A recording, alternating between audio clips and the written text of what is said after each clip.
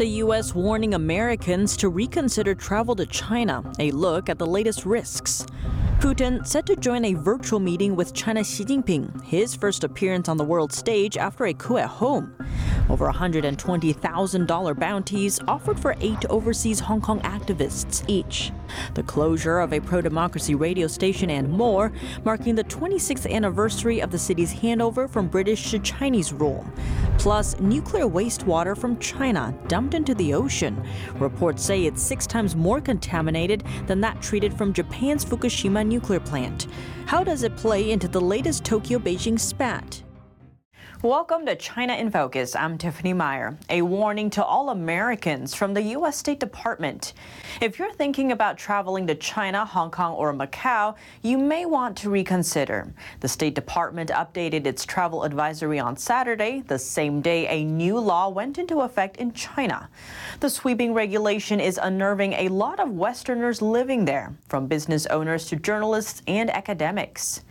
Here's why. The new Chinese law expands the definition of espionage without clearly defining it. Under the rule, if a person transfers documents, data, or materials related to China's national security, the action could be considered espionage. As for anyone suspected of espionage, Chinese authorities can ban suspects from leaving China. They can also search the suspect's bags, electronic devices, and property. Because of the rule's vague explanation, concerns are rising that normal business activities could become criminal acts, like company owners gathering market data or journalists reporting the news. The new law came after a series of clampdowns from Beijing. China recently raided the China-based offices of 2 American firms, Capvision and Mintz. Another U.S. consulting giant, Bain & Company, said Chinese police questioned staff at its Shanghai office. Beijing has also detained dozens of foreigners on espionage charges. Examples include Michael Spavor, a Canadian consultant, Michael Kovrig, a former Canadian diplomat, and Australian TV news anchor Chen Lei. Just this May, China sentenced a 78-year-old American citizen to life in prison. The charge is related to spying, but Chinese authorities did not give details. Back in the U.S., President Biden is looking to bring American businesses back home. Speaking to Fox News, Senator Markwayne Mullin described the situation as an opportunity for the White House to streamline permits and make it easier for major U.S. companies to return. Russian President Putin is slated to meet with Chinese leader Xi Jinping virtually on Tuesday, along with India's Prime Minister. It's said to be Putin's first appearance on the world stage after his country's domestic mutiny. 2 weeks ago, a private mercenary group called Wagner seized key military facilities in Russia. But a secretive deal stopped the incident, with Wagner pulling back and the group's leader sent to Belarus. Now, uncertainties hang in the air as for what this means for Putin's regime and the war in Ukraine. On Monday, China's defense minister met with his Russian counterpart, vowing to take military ties to a new level. The virtual summit on Tuesday will fall under the Shanghai Cooperation Organization. It's a regional security bloc led by China and Russia to counter the West. India is also a member of the bloc. Its Prime Minister Narendra Modi just visited Washington 2 weeks ago. The U.S. signed a number of major deals and shared sensitive technology with India, hoping to shore up the country as a partner to counter China. A flag-raising ceremony held in Hong Kong over the weekend. This year's occasion marks the 26th anniversary of the territory's handover from British to Chinese rule. Joined by representatives and military officials from Beijing on stage, Hong Kong leader John Lee warned Hong Kong citizens against forces aiming to target China, describing some of them as lurking in Hong Kong. We must be vigilant and fully and accurately implement the one country, two systems policy. He also vowed to further integrate Hong Kong into China's overall development. We will actively attract strategic enterprises and leverage Hong Kong's unique advantage of being backed by our motherland while connecting with the world. Britain returned Hong Kong to Chinese rule on July 1, 1997, but under one condition, a one country, two systems formula. The policy guarantees wide-ranging autonomy and judicial independence not seen in mainland China. Critics say that promise has since been eviscerated. Beijing's security law on Hong Kong in 2020 punishes acts of so-called subversion with possible life imprisonment, on top of arresting scores of pro-democracy campaigners. Over in Taiwan, lawmakers marked the anniversary by denouncing Beijing for openly renegating the agreement with Britain and turning, quote, the Pearl of the Orient into a place of nightmares. Following the anniversary of Hong Kong's takeover, the city's police department on Monday accused 8 overseas-based activists of serious offenses. That's including foreign collusion and inciting secession. On top of that, a nearly 2-decade-old pro-democracy radio station in the city closed in the face of dangerous pressure. Let's zoom in. Nathan Law is one of 8 newly accused activists in Hong Kong. Wanted notices have been issued, with rewards of over $120,000 each. The activists are based in countries like the U.S., Britain, and Australia. They're charged under a national security law Beijing imposed on the former British colony in 2020. Under it, 260 people in Hong Kong were arrested, with 79 of them convicted. And yet another blow to Hong Kong's press freedom.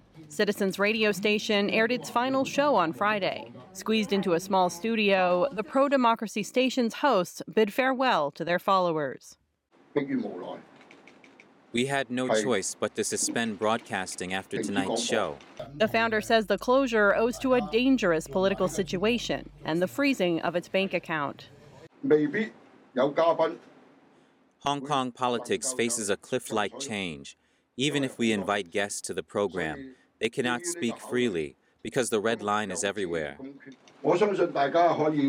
Thank you all for your support over the past 18 years. If fate permits, we will meet again. Beijing's national security law has already led to the closure of similar outlets in the city, including the Daily Apple newspaper and Stand News. Jimmy Pong, a host at Citizens Radio, struck a defiant tone during what he called an important night in Hong Kong's broadcasting history. Mic off doesn't mean we can no longer speak out. Hong Kong authorities have repeatedly said that media freedoms are respected and enshrined in city laws. I am 67 years old. I don't know if I can witness it. I hope that young people will continue to stick to their ideals, that there will be a tomorrow. NTD News. July 1st marks 26 years since Britain returned Hong Kong to China with a promise of a high degree of autonomy for the city. But freedoms in Hong Kong are being eroded. NTD's UK News spoke to Benedict Rogers, Chief Executive of Hong Kong Watch, earlier for Insight. So Benedict Rogers, thank you so much for joining us. Can you tell me what it's like in Hong Kong now? Well, essentially today, Hong Kong has moved very rapidly in the last few years from being one of the most open, freest cities in Asia to becoming one of its most repressive police states. And all of those freedoms that were promised, as you mentioned, in the Sino-British Joint Declaration and were meant to be protected for at least 50 years from the time of the handover, so until 2047, have all been dismantled. So what can the international community do to help? Well, I think, first of all, the international community should continue to keep a spotlight on Hong Kong and should not forget Hong Kong. Hong Kong received, rightly, a lot of attention in the during the protests in 2019 and then around 2020, but that attention has reduced, perhaps inevitably because the media moves on and there are other crises in the world. But it's important that we don't lose focus. The US has introduced some sanctions, but I call on the British government and other governments to use sanctions. And then lastly, doing more to provide a lifeboat scheme for those who need to get out. Well, Benedict Rogers, thank you very much for joining us. I appreciate it. Thank you very much. Taiwan's military is kicking off the week with a bang, with troops carrying out live-fire drills on the island's southern coast Monday.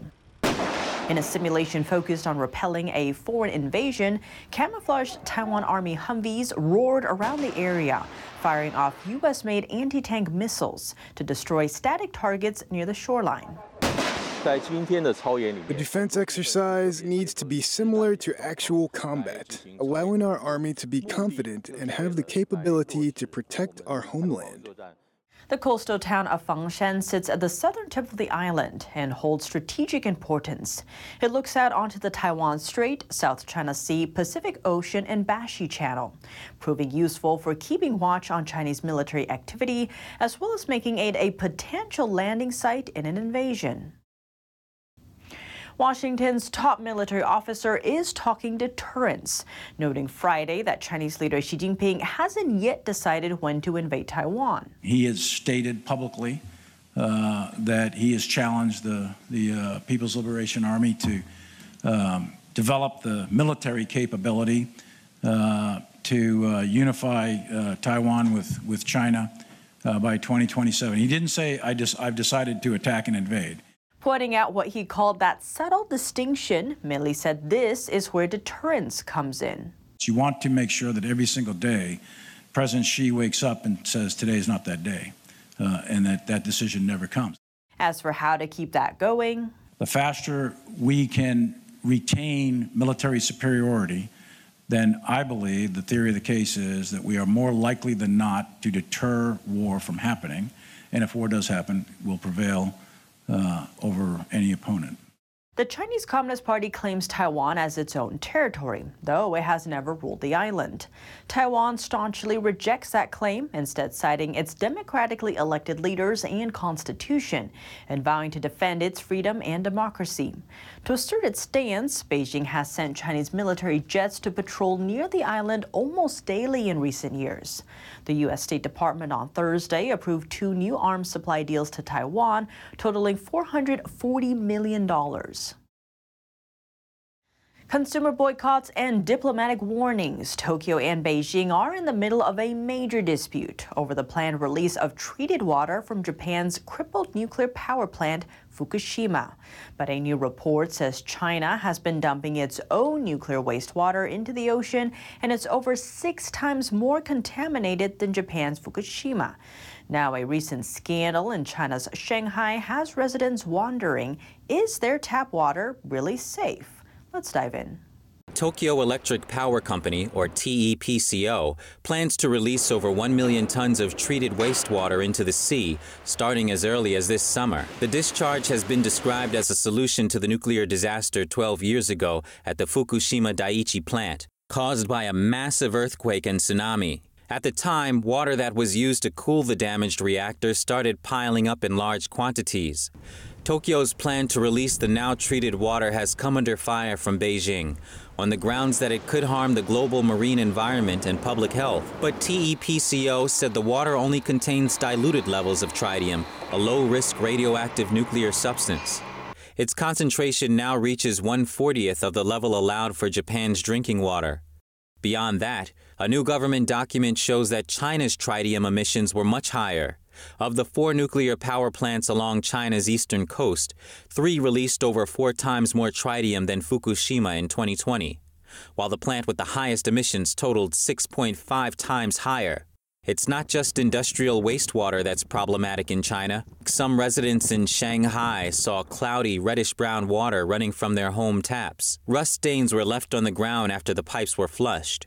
According to an inspection by a water company, domestic water in that residential area was supplied through firefighting pipes. That means the area's over 130 households may have been drinking that water for up to 8 years. Unlike in most U.S. cities, fire pipes in China are separate from those serving homes. Water running through them doesn't meet the standards for domestic use. Other big stories to look out for. How could one Chinese car company gain a foothold in the U.S. auto market thanks to the White House? Another Washington cabinet member expected to visit China. We look at why this trip might be different. And how urgent are China's food shortage fears? A new food security law is in the works. Will it save the country from crisis? Those reports and more coming up tomorrow on China in Focus. But today, here's what's coming up. Growing fears of a Taiwan invasion and reports of large numbers of Chinese nationals, mostly military-aged men, coming through the U.S. southern border. Is China preparing for war? And what's America doing about it?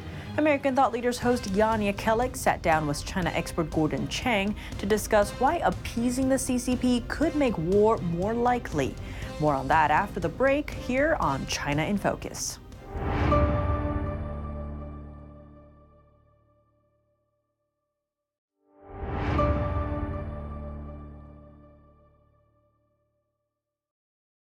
Welcome back to China in Focus. I'm Tiffany Meyer. Is the U.S. military becoming a hollow force?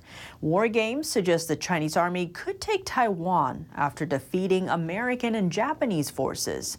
But is that really how it would play out? And are Chinese military personnel being inserted quietly onto American soil through the southern border?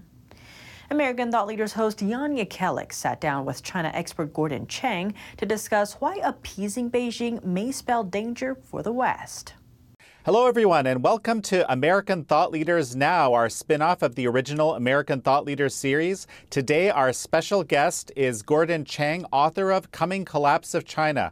Gordon, so good to see you. Oh, thank you so much, Jan. I really appreciate it. Well, let's talk about something that Secretary Blinken said in that case. And he basically said that the U.S., if I recall correctly, does not support Taiwan independence. On Taiwan, I reiterated the longstanding U.S. One China policy. That policy has not changed. It's guided by the Taiwan Relations Act, the 3 joint communiques, the 6 assurances. We do not support Taiwan independence. We remain opposed to any unilateral changes to the status quo by either side. We continue to expect the peaceful resolution of cross-strait differences.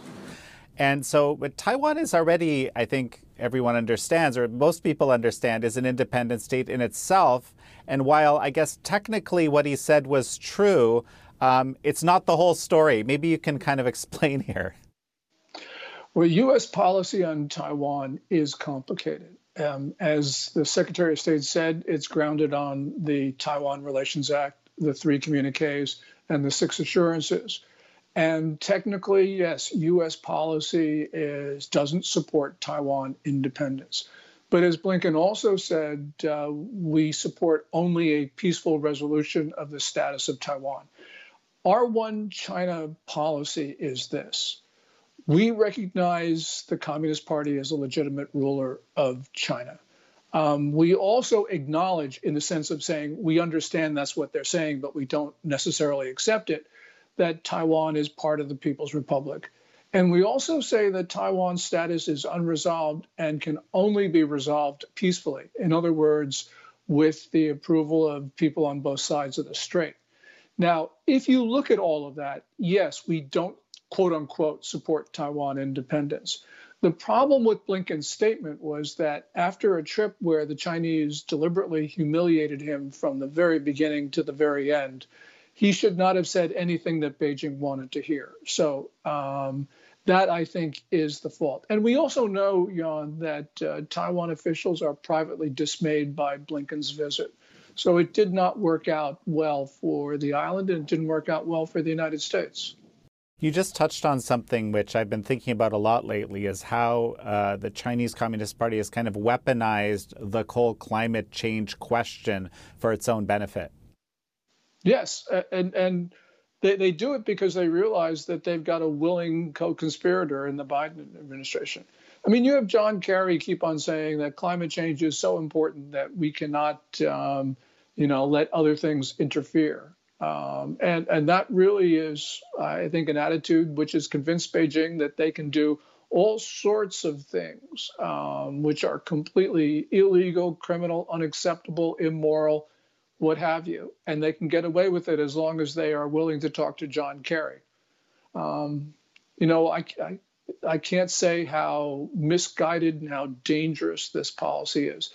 The Biden administration is maintaining policies that sound good to the ear, sound like they should work. But in fact, over 3 decades, they've created this disastrous situation. And I agree with Henry Kissinger when he said on June 7th to Bloomberg, war between the United States and China is probable. And it's probable because the Biden administration, trying to avoid war, is engaging in those types of policies that are encouraging Xi Jinping to think that he can get away with it. This is one of the most dangerous moments in history, and we should be prepared We should realize that we will be in a war unless something changes. Well, so as we finish up, what are the immediate things that you think could change to avert that? Because most people certainly don't want war or anything close to that. Nobody wants war, but what we have to do is change our policies. And I think President Biden needs to say in public that the United States will defend our friends and allies. We will defend Taiwan, and make it clear to China that the costs of invasion of Taiwan, Japan, the Philippines, India will be far too high. There's got to be deterrence messages, those messages the president doesn't want to give, and that's why I think we will be in a war. I'll go back to the original question that I asked as we were finishing up. You said you were suggesting immediate steps to avert the sort of reality of a war with China. What are the steps, again, to prevent this sort of reality from happening in your mind? The president needs to make it very clear that we'll defend our friends and allies, including Taiwan. We have to start turning out munitions on an emergency basis. The military may have to go to a higher state of readiness. President Biden needs to tell the American people that war is likely and that he starts to mobilize us for civilian defense. And by the way, we need to stop admitting Chinese nationals across our southern border, because it appears that some of them are Chinese military and are prepared to commit acts of sabotage against the United States. We have to go to an emergency basis if we are going to save our society. I know that that's politically impossible, which makes me even more pessimistic about the way things are going. I just wanted you to comment very briefly on these military-age men who are coming through the southern border. So what do you know about that at this point? The great war correspondent Michael Yon, who's at the Darien Gap, is seeing packs of Chinese males of military age, unaccompanied by family members, and who pretend not to speak English. I have heard that someone who has access to classified information believes that there are already 10,000 Chinese saboteurs, PLA, People's Liberation Army, in the United States already. We certainly do have intelligence around people crossing the border. I wasn't aware of numbers that large. Gordon Chang, thank you very much. Thank you, Jan. That's all for today's China in Focus. I'm Tiffany Meyer. If you have any feedback on the show or have something you'd like to see us cover, send us an email at chinainfocus@ntt.com. We'd love to hear from you. Thanks for watching. See you tomorrow.